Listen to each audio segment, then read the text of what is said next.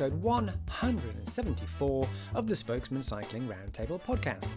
This show was recorded on Wednesday, 13th of December 2017. The Spokesmen Cycling Roundtable Podcast is brought to you by Jensen USA, where you'll always find a great selection of products at amazing prices with unparalleled customer service. For more information, just go to jensenusa.com/thespokesman. And now, for a limited time, new customers to Jensen USA who are referred by the Spokesman get 10% off one item. Simply enter the Spokesman, no spaces, at checkout.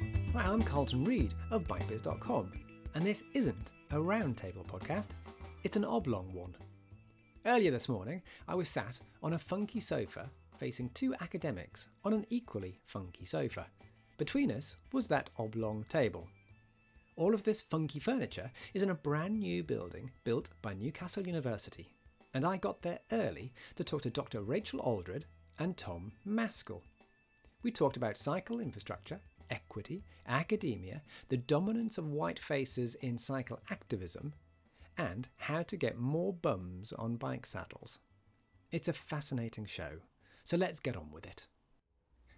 So I'm in the Urban Sciences building in the centre of Newcastle upon Tyne. It's a brand new, very, very swanky building. And I am with Dr. Rachel Aldred from the University of Westminster, and I'm with Tom Maskell of Newcastle University. So Tom, I'll come to you first, because you invited Rachel to come and give a talk last night, to which I attended. And it was a very well-attended talk. It was an incredibly cold night. It was icy everywhere, and it was still packed. So that says a lot about the vibrant cycling culture, maybe, in Newcastle, the blossoming of cycle advocacy in Newcastle. But Tom, why have you invited Rachel here? And tell me a little bit about you at the same time and this faculty. Okay, sure. Well, I'll start with the faculty. OpenLab is the department that I work in. It's part of computing science within Newcastle University. And what we're trying to do is to get people involved in using technology to contribute data that can lead to social change. So that's why we're here and what we're doing. I've been working on a master's research project over the summer, just starting my PhD now, which we've called Spokespeople. And that's all about trying to get people to contribute data about their own cycle journeys. I spoke to Rachel about that in the summer and told her a little bit about what I'd been doing, and that I'd been speaking to people in the cycle campaign, and she very kindly agreed to come up and speak to us last night. And I think how well attended it was on the cold night sort of speaks to how well respected Rachel is and how well known, and I think that's why we had such a good crowd last night. And as Sally Watson, who's one of the co-chairs of New Cycling Campaign, was saying last night, lots of familiar faces were there last night. So I recognised, I was dotted around. I knew that person for many years. I've known these people, but then a lot of new people. So is that something that you recognise as well? That cycling in Newcastle is on the up and up with that fresh blood? That's a difficult question. I think the cycle campaign has got a really good reach. I think it was mainly the cycle campaign that managed to attract people along to it. In terms of students, I would say definitely there seems to be more and more students around the city on their bikes, and we just got to look around this big new building that we're sat in today to see the number of cycle spaces that they've got here. And we've got a big cycle store out the back as part of the building, and I think that's really starting to build among that population.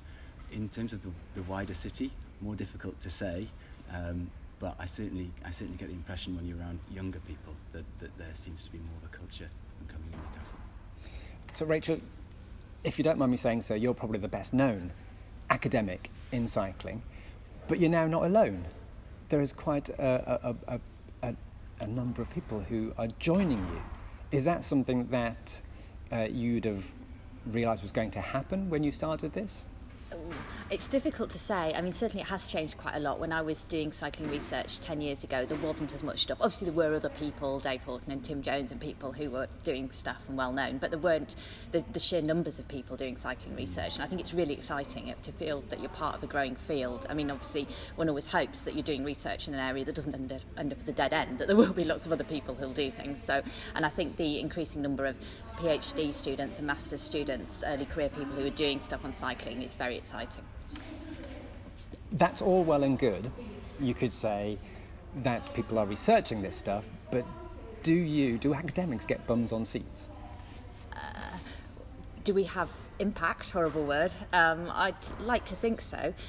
I do think there's a lot of interest in the policy world and more broadly in cycling research. It's something that everybody has an opinion on, for good or bad, cycling and stuff related to cycling. And I talked to a lot of policymakers. Recently, I organised an event with the Department for Transport that was on monitoring and evaluation, which is a really important topic related to cycling research. And we had 60 people, a full room, and people wanted to know more about what they could learn from academics around doing better monitoring and evaluation. And I was trying to, one of the things I have, interests I have in common with people at OpenLab is open data and making data available, so I was pushing that quite hard as well. Talking about big data and open data, one of the reasons that dockless bike sharing is so interesting at the moment is the fact that they are going to be sharing, these companies say they're going to be sharing their usage data, because these bikes have all got chips in them which can talk about where people have been, how many people have used this particular bike, but definitely where they've been, which informs academics and policymakers about where people want to go, the desire lines. So can I ask you both, you're both nodding there, when I mentioned dockless bikes, this is not a new thing to you, but it is relatively new sector, and it's just come from it has come from nowhere within 2 to 3 years. It's exploded in use. Do you think dockless bike sharing has a future, and what kind of future do you see that creating? Tom first. Okay, so the Mobike scheme's just arrived in Newcastle, so that's sort of really relevant to us here. And it's fantastic to see. You do see them across the city, and you do see quite a wide variety of people riding them. The impact of them is really hard to measure for us until we've had a look at the data for them. But I would say that personally, having used them, I think they're a fantastic resource. I think it is going to have a big impact on the city, just for the sheer convenience, and I think that's been one of the really big things about the docked bike share schemes in London. And if we can lower the barrier and get that here in the city, which doesn't necessarily have the same level of investment, then I think it can only be a good thing for us. So Rachel, the same question, but I'll also throw in the fact that London has got, in effect, 3 schemes now. So it's got OFO, it's got Mobike, and of course it's got the existing Boris Santander docked schemes. OFO say they want to put 150,000 bikes on the streets of London, and they want to make London into Amsterdam. Is that pie in the sky? Where do you see dockless? I think it's really interesting because, as we know, the Santander cycle scheme only covers a relatively small area of London, and disproportionately that's more affluent areas as well. So this is an equity issue, and I was talking to people in Enfield, from the council at Enfield, who were saying that, for some parts of Enfield, not being able to afford a bike, even a £100 bike, is actually quite a big issue. So having those bikes on the street, at the same time as they're putting in new infrastructure, they're quite hopeful this could be transformative, because that will provide people instant access to bikes, and they will be able to try out the new cycle tracks that are being built. So I think, it's early days yet, but I think it is quite exciting, and the data is also quite exciting, because from Santander Cycles and from many other schemes, you only get origin and destination, so you have to use algorithms to predict where people have actually gone, but using these bikes, potentially you can see the actual routes that people chose. So it is quite exciting, and it could lead to potential for people having access to bikes who didn't before. I think it'll be most effective in tandem with new infrastructure, because you've got something new on the ground, you see a bike and you might just jump on it. One of the ideas that I've been floating is around a sort of freedom pass for cycling, so that potentially which could target particularly older people who are underrepresented in cycling, and this could be something that you could do with dockless bikes, that you could possibly give people free access to cycling from certain groups, so that could be quite interesting as well. Leading question, because maybe this is top secret, I don't know. Have you been in touch with any dockless bike companies? Have they been in touch with you to talk about the academic impact of cycling and how they could maybe help? No, actually, but it is something that I've been thinking about, particularly when I was thinking about this idea of the freedom pass for cycling idea. So I think it would be very interesting to be in touch with those companies and to be talking about using that data and what could be done with it. Yeah. So in your talk last night, it was about a 45-minute talk. You had lots of slides with some quite dense information on their slide, like with tables of data and stuff, all from the Active Travel Survey. But I'd just like to pick on two. Yep. And because they were the ones I think you got most interested in, actually. You were kind of sparked off on these particular slides. So those two slides were the car ownership, one, and the education level. So just describe those slides and describe how, because you did get into quite granular data, and you're saying like Cambridge makes this all moot because there's so many educated people there. But just describe those slides at the meta level first. Yeah, sure. I'll start with the car ownership because that's simpler. So in terms of looking at the likelihood of doing any cycling in the past month, which is the main question that we were using from the Active People survey. If you look at all cycling in the past month, people who live in a household that owns one or more cars are more likely to have done any cycling in the past month. However, when you split off utility versus recreational cycling, you see there's a different pattern for each. So that pattern holds for recreational cycling. If you live in a car-owning household, you're more likely to have done that. But for utility cycling, it's the other way around. So people in households without a car are more likely to have done utility cycling. So that's quite interesting. The educational level one, which to some extent we're seeing as a proxy for class and income, the survey doesn't ask about income because people don't like answering that question.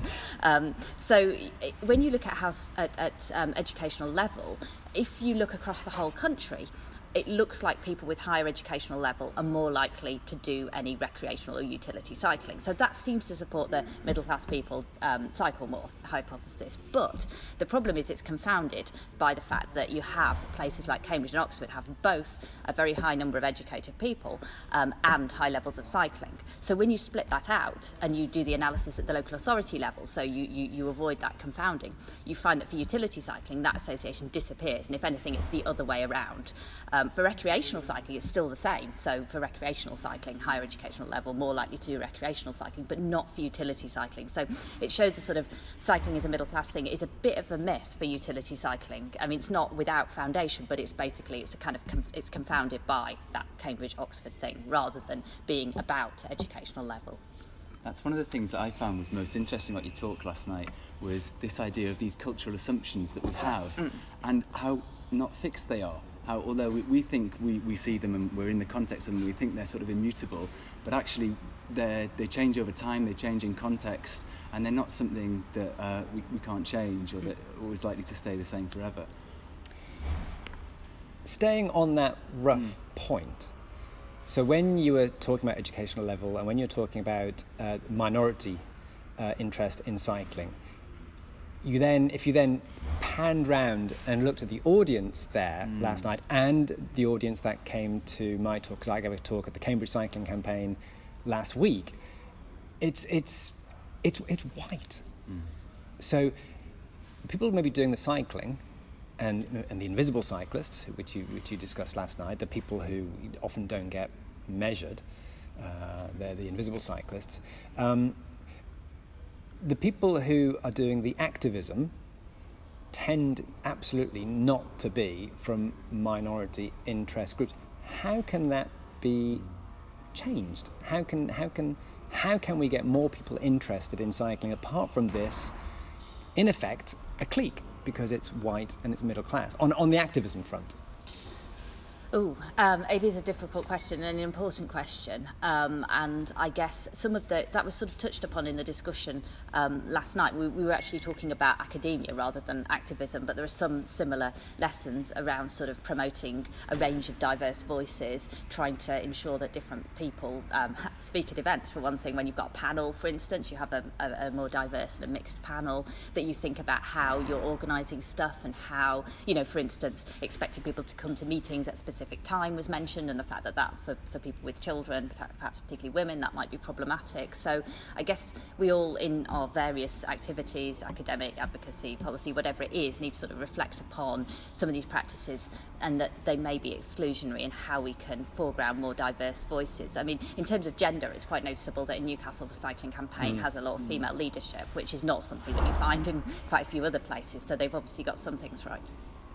Tom, same question to you then. So how can we get more people from minority communities into cycling? And just, do you recognise that this is an issue and a problem? I think it's, undeniably there's a certain demographic of people that tend to attend these events. One of the things I'm interested in is how can we involve people in other ways, and how can technology do that, for example? So that seems to me to be a very powerful way of democratising the involvement of people in cyclists, people who might not be drawn to these sort of events that are associated perhaps with white middle class people. And I think that's a really good way of doing it, and of making those invisible cyclists that we're talking about visible, and enabling them to have a voice, and to have that voice heard by the right people who can actually do something and act on the data that they collect and the ideas that they have about how they want things to go. So I think that's a really important way we can start to democratise that. Yeah, I was just going to actually, following on from that, that's really important, and having a range of ways to engage people and involve people. And I remember a story from Enfield in London about the fact that they were finding that their consultations were attracting the same people, disproportionately older people and disproportionately white and disproportionately particular demographics and so on. So they reached out and tried different ways of engaging 14 to 22-year-olds, and they had to do that differently. The traditional consultation processes just didn't reach those people. They weren't intended to reach young people, and they didn't. And so doing it differently allowed them to reach that group. If they just used the old ways of engaging, they wouldn't have got to that group at all, and their voices wouldn't have been heard. So Snapchat. We were just talking about how I can't do Snapchat. Because you're 35. I can't do Snapchat either. Already too old Sorry. for it. But it's those technologies. Is that what you mean? You've got to engage with maybe the mediums that people are conversant with. Yeah, we might be around going to different places, organising events with different formats and so on. I mean, in the case of Enfield, I think it was partly the places they went to and the methods that they used. I don't think it was necessarily the technology so much. But yeah, different ways of getting in touch with people and getting their views and involvement. And for me, it's not just social media either. We've all got these phones in our pockets. You're talking about the data that's available through schemes like Mobike. We've all got computers in our pockets now, a lot of people anyway. And that's a way to for people to get involved. That it brings all sorts of opportunities that are not just limited to sort of communication through social media. So really, really important way to involve people. And then that data potentially, as well as being analysed by us, when that data is available, a whole range of people potentially can analyse it. And that's one thing that I found exciting about looking at cycling in London over the past few years, was that where there was data available, not just about London, that people would get to grips with it and would visualise it, start doing stuff with it, quite a range of people often. So I totally agree with that, because one of the things that we're sort of dealing with at the moment is this sort of lack of capacity within local authorities, and one of the things there can be of making sense of this data and what does it mean, and people can have a role not just in collecting and sort of passing it on to the scientists, but also in sort of trying to understand what the data means and what we could do with it. So that's another area where I think people can get involved in the future. When I cycled here this morning, there's still some ice on the ground. It's warmed up a little bit, but it's not pleasant conditions for cycling. But when I was coming through the centre of town, there's a woman with a box bike, with a Christiana-type bicycle, with two tots in the front. Clearly, because we're recording early in the morning here, taking them to either primary school or maybe some sort of nursery. Now, a box bike in Newcastle is an indicator species, maybe. An indicator, anyway, of something culturally happening. And that's before we've got loads and loads of cycleways, because Newcastle doesn't have as many cycleways as London. We have got a few flagship projects now, but just we haven't got a great deal yet. More is potentially coming. But do you see people on box bikes, people in ordinary clothing, people just dotting around in Copenhagen style clothing and bicycles? Do you see that as an indicator of a cultural shift happening before we've even got the equity of infrastructure?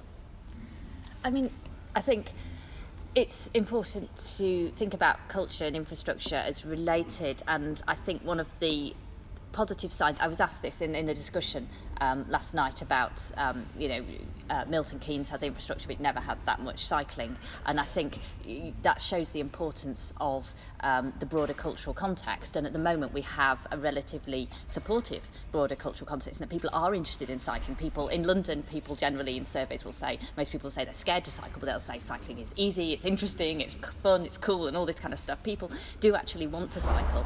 We're seeing a shift away from the car, particularly for younger people. So there is this interest in cycling, and we've also seen that where cycle infrastructure has gone in Cambridge, in London and places, that there is increasingly good quality evidence that if we put in the infrastructure, behaviour does change, and that shows that there is a supportive cultural context, that people are interested in taking up cycling. So I think they kind of work together, and I think it's really positive to see people starting to do that. Most people without the infrastructure are not going to do that, but people clearly want to, and you see them trying to. So it is very positive. And when infrastructure goes in, also it is you are starting to see that you do see more women, for instance. You do start to see a broader range of people, and with this cycle hire as well, it's interesting that has contributed to that. So in London, the cycle hire bikes are more likely to wear what the researchers call normal clothing, I think, or non-sporty clothing anyway, to be dressed in more of a range of clothes, and I think that has also helped to culturally normalise cycling. Tom, is that something that you recognise from your research? I think it's indicative of a latent demand that's there that we don't see as much as we'd like to, and the sort of idea of people cycling around in normal clothing, well, it seems so natural and normal to me. It's what I do, but there's a bit of a lag, and I think it's slowly starting to change, and people are starting to realise that it's just a simple way to get about, and we're seeing more of that. And as we get more infrastructure and people feel safer on roads, I think you'll see that massively increase. Now, we are seeing, for want of a better term, bikelash, specifically against cycling infrastructure. We've seen a little bit in Newcastle, a little bit of kickback, but certainly in London it's absolutely massive. The way that the taxi groups, Lord Lawson, other peers, other MPs have latched onto this concept, and it does seem to be a growing concept of cycleways cause congestion, cycleways cause pollution. Now, it does seem, it almost beggars belief that a benign form of transport that doesn't either cause pollution or congestion, in fact relieves both, has now been taken on board by many parts of mainstream society as doing that. So how can we combat that kind of bizarre thinking? It is bizarre. In a sense, I try and see the positive side, that people are not saying we shouldn't build cycle infrastructure because people should be able to drive everywhere. They're using the kind of arguments that people have used for building cycling and walking infrastructure. And I don't know, I guess it's a kind of... to some extent, the facts are never going to be enough, are they? And so it's also about having a narrative about the vision of the city that we want to see and the qualitative benefits that will come from that. Because there've been reports published. Transport for London recently there was a report published that was looking at congestion in London and looking at causes and solutions and so on, and was highlighting that one of the biggest things is simply excess demand, that there's too many people using cars for short trips, basically. But so research and facts and so on are useful, particularly in specific context, but I think it is also about that broader story about the kind of place that we want to live in, even for people who maybe they will cycle at some point. They certainly don't think they will ever cycle, but they would like to have a street where their kids can play out and so on. So I think the narrative is important, as well as specifically researching the facts in particular cases. So tell me, I don't know how much you go to London or how much you look at the London scene, but that is definitely a growing trend. In Newcastle, you do get maybe the taxis saying, oh, why did they put John Dobson Street cycleway in? Sure. For instance, it never gets used. Now, I put a photograph online the other night showing the road actually not being used and the cycleway being used, and you could see it was being used because you saw the tyre tracks through the snow. So this was 8 o'clock at night. There was a delivery rider coming along. It was clearly well used because the snow was like an hour old, and there was loads and loads of tracks.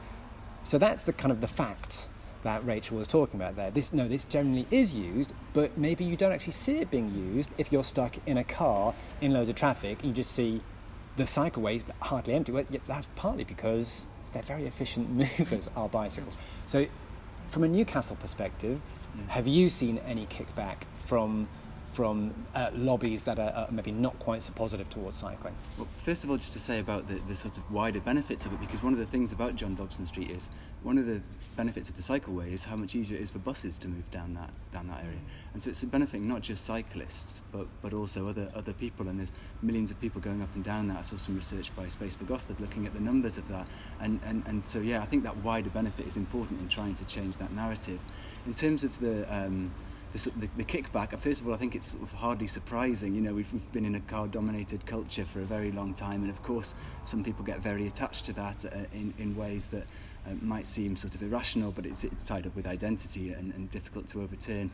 In Newcastle there has been some kickback, but in generally speaking has been quite a small minority, and most of the work that's been done, certainly around streets for people in certain areas of Newcastle, have found that the majority of people that they've worked with are very supportive of the overall changes that people want to see, and talking about being able to move around the city, not necessarily just on bike, but as a pedestrian, and making these livable spaces seems to be a narrative that has a lot more resonance than the sort of simple, let's make this a place for cyclists. And I think that's something that we've it has been in the conversation for quite a while, that certainly be careful about talking about cyclists. That brings up a particular image, but even talking about cycling, more the broader benefits, what kind, a human scale city that enables people to walk, to bike, to use skateboards, to whatever it might be, that's a better place for living and so on. And in London, Transport for London is talking about healthy streets to sort of highlight a city that allows people to be active rather than necessarily the specific modes. Obviously then you do have to build infrastructure that supports those specific modes, but it's about a broader concept of a city that doesn't damage people's health but actually promotes it. It's interesting you say about skateboards there. That's one of the criticisms that's been made about John Dobson Street, is that it's great for skateboarders. As if that's it's not that criticism. Yeah, exactly. As if it's not exactly the sort of thing that we want to encourage people to engage with the built environment around them and feel safe expressing and moving within that. So to me it's a really good indicator of a successful scheme rather than reverse. That's interesting. You do get a lot of kickback. In fact, from cyclists, saying, you want to go see as a skateboarder. It's like, well, when I cycle along there, it's like they pretty much get out of the way very quick. They're aware of you. You're aware of them. You can see them from a long way away. I don't see it as a huge problem either. No, it's sometimes a bit of sort of fermenting discord, isn't it? I remember around the cycle superhighways time, I was contacted, I think other people contacted by a journalist who was sort of saying, tell us about the problems that cyclists are having with joggers on the superhighway. And, yeah. Now, last night at your talk, Rachel, I don't know if you knew, but the chief transport planner for Newcastle was in the audience. So that tells you that there's political buy-in from the leaders of Newcastle. Now, in London, famously, there was a political buy-in from Boris, and that fed through into Transport for London. Do you see any change with the new mayor? Well, he's not new anymore, but with the mayor who is no longer Boris, so Sadiq Khan. Do you see any slackening of purpose from Sadiq Khan and from the slimmed down, less rich TfL? Yeah, I think there's positive and negative sides. I think the fact that the draft mayor's transport strategy was very strong on mode shift was really good. Had strong sense that yes, we are trying to reduce car use and we're trying to reduce car ownership too, which was interesting. So that was all very positive.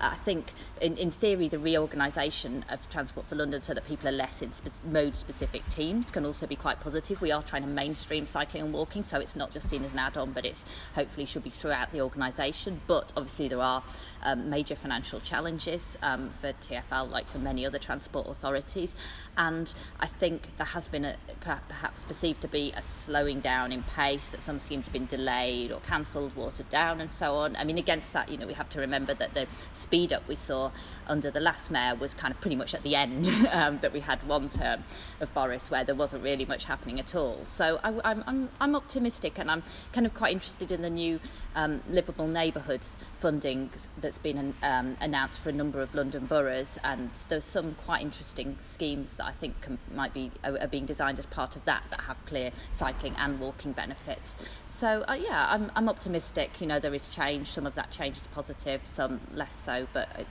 I'm hopeful. And Tom, same question to you, but from a more Newcastle point of view. So the main transport planner was here last night. He has been very supportive. He's got to be supportive of all transport groups, and he is. He kind of like he's big into buses. He in effect, he says, well, the motorways are for cars, so he's very supportive of motorways for cars, but just not not for cars coming into the city centre. So the same question to you then. With the main transport planner coming to Rachel's talk last night, how heartening was that? And do you see a political shift happening in Newcastle in the time that you've been doing your research? Yeah, well, it is great to see him and other people from the council coming along to these things. My feeling is that they're broadly supportive and in trying to do what they can to support mode shift and to make it possible for people to move by bike and on foot more easily. I think where the difficulty lies is in resource for them. Certainly that's what I've come across, is they felt that there's things that they would like to do that they're unable to do. Of course there is kickback, which you've already alluded to, from other people as well, which they've got to take into account as sort of democratically accountable bodies. So they're always mindful of that. But broadly, I feel that it's moving in the right direction, that they're listening to us and they do want to listen to the message. It's going to take a little while, I think, for them to embrace some of the things that need to happen. Of course that's slow because they're responding to the whole community, but broadly I feel really positive about the way they're responding to my work and being involved in it. So they're engaged with your work, they know what you're doing, they're consulting with you. What exactly do you mean when you say they're appreciative of your work? Well, I've been speaking to them from the beginning about it, and they haven't been massively involved. That's not surprising because of the stage that our research has been at. So it's a massive research project to begin with, but aware with it, have given us feedback on what they'd like to see in it to be improved. It's again, to come back to this question of resource, that is where their concern is. So one comment that I have had from them is, we really like this, we think it's a really good idea to enable people to contribute directly to us, concerns as well as positive things about the way they're moving about the city. But just there's a clear reticence there to not raise expectations too much in a way that they might not be able to respond to. So I think that's something that's, as I say, it's positive that they're trying to engage, but they're certainly concerned about that. So Rachel, Tom and me and other people in Newcastle are very jealous of London, because London, for all of its many faults in its transport system, does get more money than anywhere else to spend on everything basically, but certainly on transport and infrastructure. So us out here, out in the sticks, out in the boondocks, we're jealous of London. Now, as you're in London, maybe you don't see that so much, and you see maybe we haven't actually got that much in infrastructure. But when you come out to here and you think, but London's got so much more compared to Cardiff, compared to Manchester. Manchester maybe is getting some. At Newcastle, to Norwich, all these other places, which we look at London and we just go, wow, if only we had even a fraction of what you guys get. So do you recognise that London is this amazing outlier, and for all its faults, you've got an amazing stuff going on there? Okay, Carlton, I'm going to take you to Havering, Bromley and Redbridge next time you're down in London. It's the changes, we have seen some amazing changes, and London is very distinctive. But if you look at outer London versus the rest, versus inner London, then there are such big differences. I mean, the mode shift, the availability of different modes, the increase in cycling and so on, that is happening disproportionately in inner and central London. And people in outer London are often being left behind in this, and this is a real concern. So, having schemes in outer London, getting change in outer London is really important for us. But that said, I do recognise that we have a 2-tier or 3-tier system, perhaps a 3-tier system in terms of cycling investment. I led a study looking at barriers to cycling investment, and it was clear that people in London were much more this was talking to stakeholders, surveying stakeholders about their perceptions, people who work in local authorities and consultants and so on, and people who worked in London were much more positive generally than people who worked outside London. So I think it's not wrong what you're saying. It's obviously very patchy within London. And then maybe the second tier was some of the larger metro areas like Manchester and so on, where there seems to be better access to funding. Although there are other examples, for instance Leicester, which has done a lot with really very little funding from the Department for Transport. There's also Bristol has seen a big change. Bristol has had funding from Cycle City Ambition and so on. So I think it's a 3-tier system, so that you have London and you have other, there's bigger metropolitan areas, and I'm concerned that smaller cities, towns and rural areas are being left behind. As some of those places, really, the scope for cycling, if you looked at, in terms of the types of trips that people are making, you might think, well, there's actually more potential for cycling in some of those places, because, in London, particularly for people from outer London, some of the commute distances certainly are relatively long. So it's a real shame that those places are missing out. So you almost touched there on the propensity to cycle tool, which is another bit of research that you're doing with Robin Lovelace and other academics. So is that where you were going there? Just there is a desire to cycle in lots of these places, including in rural areas, and we just need to cater for that. So the propensity is there. Let's just actually give people the tools, in effect, to get on their bikes.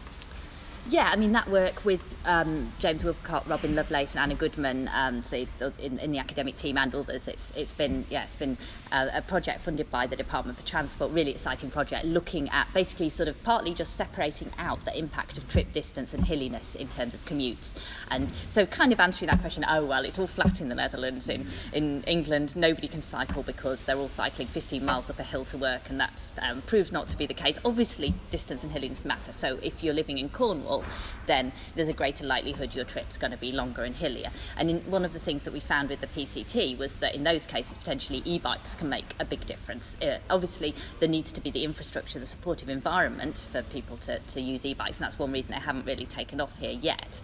But I do think, many of those sort of smaller market towns, and in a sense, you look at those places and you think, okay, in London we have this amazing north-south and east-west superhighway, but for many people, they don't actually go near those superhighways at all, so it's still got a long way to go. Whereas some of these market towns, if you dealt with the north-south and the east-west routes, you're probably mostly there.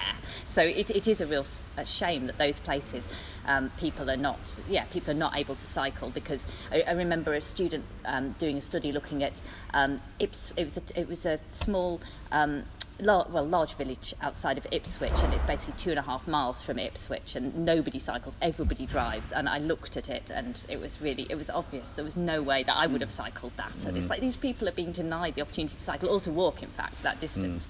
So it's a scandal, because in many ways you would think that some of our larger metropolitan areas would not be the places where you would see the increase in cycling happen first.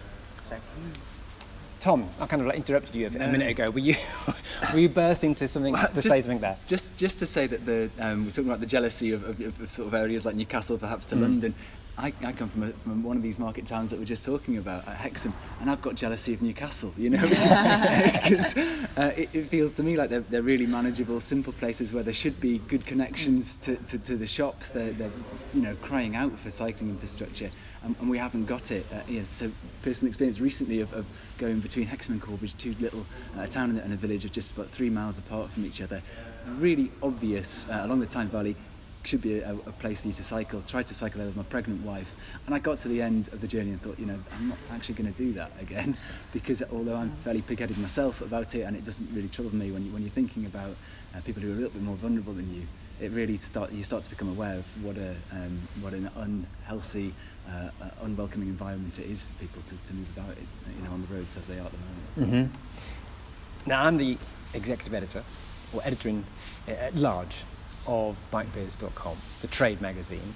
So, as the representative of the industry among us here right now, I'm looking to you. No pressure. I'm looking to you to get more bums on seats, so we can sell more bikes, so we can sell more bike bits. What can you say to the industry that, yes, that's what you want too? You want more people cycling, so more people are going to be buying stuff. And also, what can the industry do for you to help you do that for us? So Rachel first, and you, Tom, you've got to think about that one. I'm coming to you next. When we were talking about the dockless bike hire, one of the interesting things that I thought of was that the OFO, I think it was, has been recently sort of making statements about the need for more bike infrastructure in London, which I thought was really interesting and quite positive, and it got quite a high profile.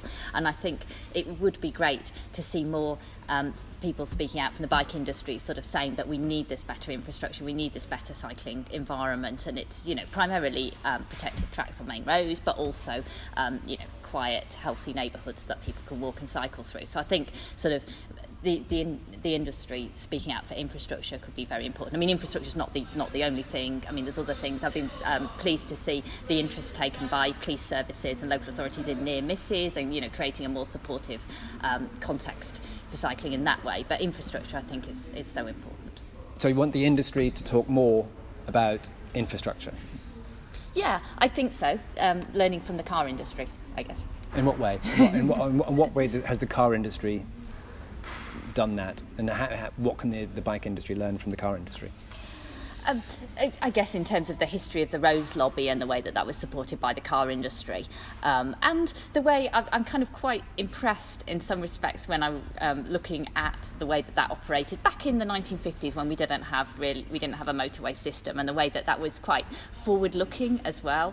And I think that's what we need to be now, although obviously we're looking forward to a slightly different future to what the car lobbyists were looking forward to in the 1950s. But yeah, so having that big picture, kind of the bike can be part of transforming society to build these healthier cities, towns, rural areas and so on, but infrastructure is a really important part of that. So you mentioned the car lobby there, and you mentioned motorways. So the car lobby started, as you know, being quite active very early on in the motor industry's life. But it took, in effect, in the UK, 59 years, in effect. So we say 1900 is when they started really getting big, and in 1959 is the first time when a motorway went in. So it took 60 years for that very, very effective lobby to actually get, for want of a better word, the built infrastructure that then creates the huge demand for motoring, if we say the motorway system did that. Are we looking at a 60-year cycle for cycling? So are we talking about we're going to get mass Amsterdam-style cycle use in the UK in epoch away, rather than, we're not talking 3 years' time? In using your academic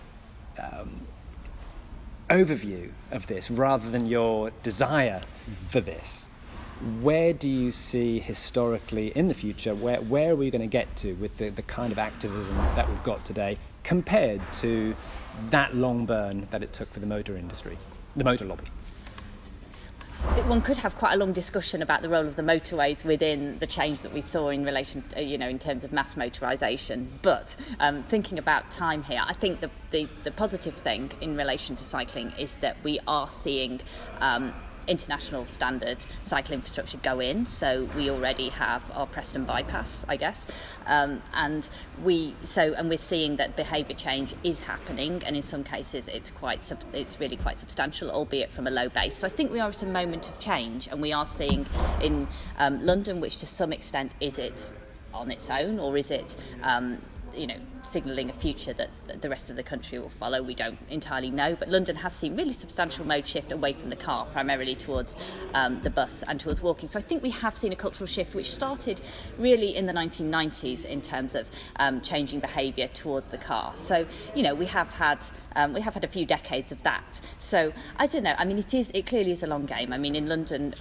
we are a long way off from having cycle infrastructure available to everyone across the capital, and the Mayor's Transport Strategy hopes that will be the case by 2041, which is obviously some way away. So it is a long game, but I think change, as Tom alluded to at the start of this, change can, in terms of cultural assumptions, can happen very quickly, and suddenly it becomes normal that your mum might jump on a bike, and that can lead really rapid change. So I don't know. I think with an academic hat on, it's actually really quite hard to say how long it will take and whether it will happen at all. But certainly what people do, what the bike industry does, what a whole load of other stakeholders do will make a difference, I think we know. So I guess that's my answer. So Tom, we kind of were segued into the motor lobby there because Rachel mentioned the motor lobby, so I came in on that, which is my specialist subject. But slip backwards to that previous question, which was just what can the bike industry do for academics or for advocates? Often that line is blurred, and vice versa. What can you do for the industry? Because the industry wants to see more people cycling, obviously, and wants to see more people buying stuff. So how can that symbiosis? How can that? How can we talk to each other more? How can we help each other more? From your point of view. Well, it's interesting that you say, you're looking to us to say how can we get more people on seats, which is great, and it's certainly one of the ambitions that I've got for my work is to try and make it possible for more people to cycle and to talk about cycling and to get their opinions across. And I think that's sort of the way in which I feel that my research can contribute, is not really through myself, but through the way that we can use technology to get people to contribute directly. And that's where I see my work going. As for how that can work for the bike industry as well, I mean, I think one of the things we were talking about yesterday is a slightly different point, but is e-bikes and the future of that. And I think that's an enormous way that it can go forward. And I'd like to see more use of data as well. And within cycling. When products are sold, there's the opportunity for us here to collect an enormous amount of really powerful data that can help to make the case to support what we're doing. And I think if the bike industry can adopt that as well as adopting e-bikes, then I think that can really contribute as well. Thank you both for what's been a fascinating conversation. I know you've got to rush off in a minute, and you've got to show Rachel the wonderful facilities you've got here. Mm-hmm. You've got a TV studio, I was told last night. You've got all sorts in this wonderful building. But just to finish, and the way we normally finish on this particular podcast, is we get the guests to tell us where people can find them on either social media or a website, or wherever you want people to look for your information. And Tom, when we came on here, I said, I just followed you on Twitter, and you said, well, I wouldn't bother doing that because you don't post that much. So you're going to have to think of some other way. You're going to have to tell me your Snapchat handle or something. Think of it quickly. But Rachel, I'll start with you. So how can people interact with you, look at your work? How do people get in touch with you? Well, I do use Twitter quite regularly, so I'm at Rachel Aldred on Twitter, and also I've got a website which is rachelaldred.org, and my papers, for instance, I put links to my academic papers up there, and I sort of sporadically blog. I haven't done that for a few months. One will be available in the new year, I suspect. But. And Tom, I've given you a few seconds to think of it there. So what are your Snapchat, Instagram, where can we find you at Facebook? We've got a website. It's based on a terrible pun, spokespeople.uk. You can find out about the project that we've been doing there with using Bluetooth buttons on bikes to make it very easy for people to give details about experiences that they have while they're cycling. And all my contact details are on there. So spokespeople.uk. Thank you to my guests today, Dr. Rachel Aldred and Tom Maskell. I hope the next show will be a Christmas special in which the show regulars, remember them, give out their cycling-themed gift ideas. But it has been a struggle to get us all together in the same Skype space at the same time. As always, you can get show notes and more at the-spokesmen.com. Thanks for listening, thanks for subscribing, and listen out for another show real soon. Meanwhile, get out there and ride.